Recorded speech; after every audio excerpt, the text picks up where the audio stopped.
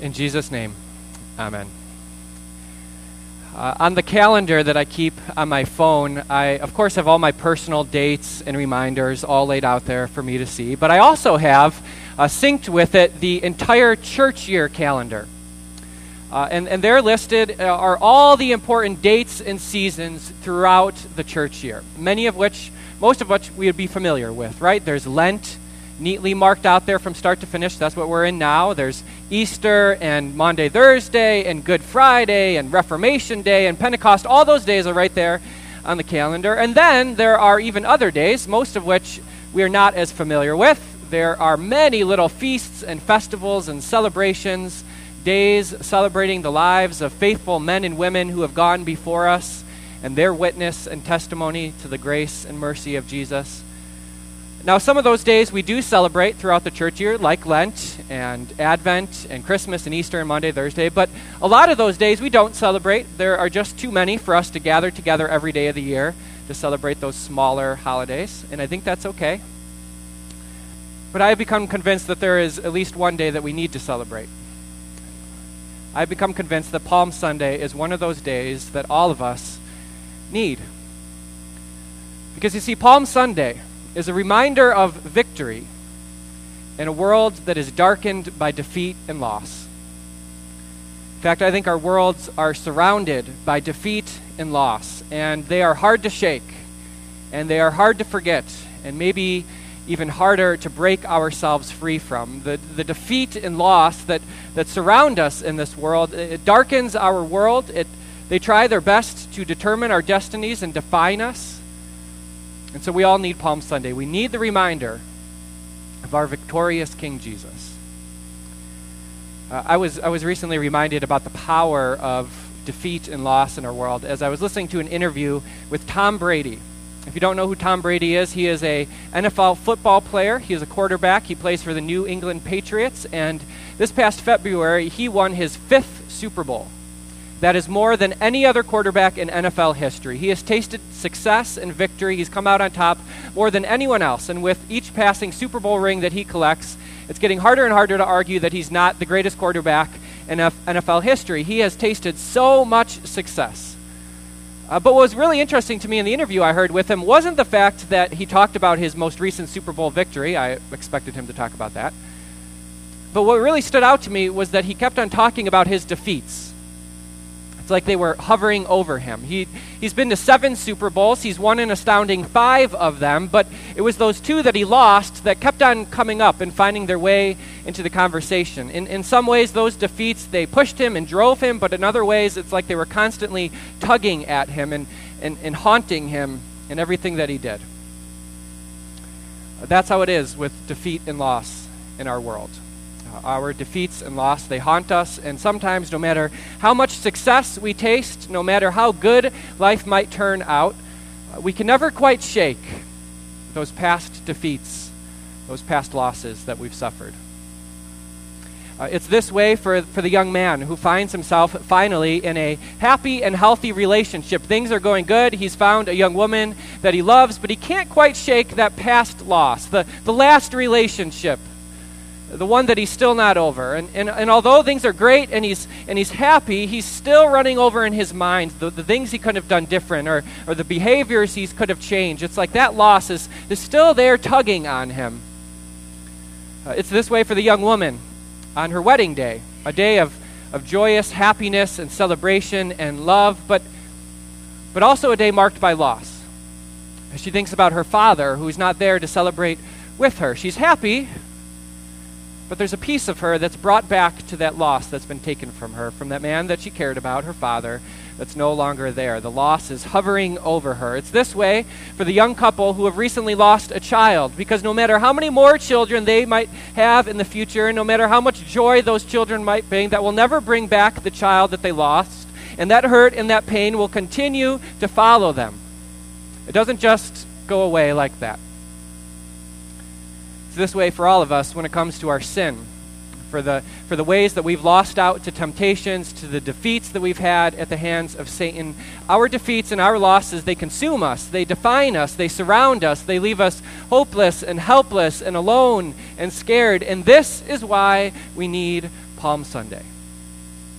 This is why we need that reminder of who our victorious King is, especially as we begin Holy Week. Because Holy Week is a week in many ways marked and scarred by defeat and loss and death.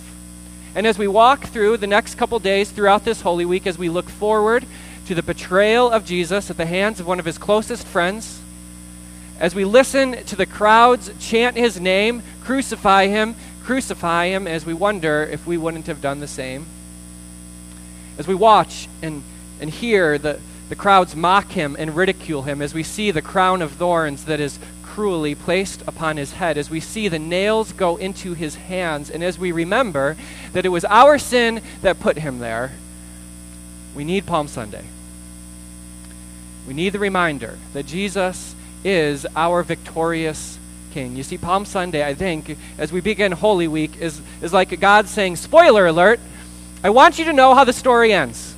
I need you to know as you walk this dark and dangerous road of Holy Week, I need you to know that Jesus will come out victorious, that his death is not the end of the story. Because that's what Palm Sunday is really all about. It's a victory march. As the people were there waving their palm branches and taking off their cloaks, they were welcoming in their victorious King. As they sung their hosannas, they were singing a victory song. As they chanted his name, they were chanting the name of their Savior, the God who reigned and ruled over them. Palm Sunday is a reminder of victory. Now, what those people on Palm Sunday couldn't possibly have realized is that when Jesus got on the donkey that afternoon, he was determined to go to the cross. That's where his journey that Palm Sunday would end up taking him. They couldn't possibly have known that or foreseen that. And they couldn't possibly have known when he ended up there on Good Friday as he hung there, gasping for life. No one could have guessed that brought us victory because it looked like defeat. The cross, to any impartial observer, looked like Jesus had lost, Satan had won, sin had done its worst. But what Palm Sunday reminds us is that the cross that Jesus is going to brings us victory.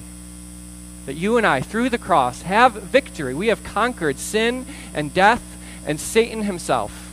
You see, Palm Sunday is like reading the book of Holy Week, and on the very first page, we are told how the story ends. So that as we walk the road of Holy Week, as we read the rest of the story, we always know in the back of our minds, oh yeah, Jesus won. The darkness I see, the death that pervades everything is not the end of the story. Jesus will come out victorious. This is why we need Palm Sunday. We need the reminder that Jesus wins. Sin does not win.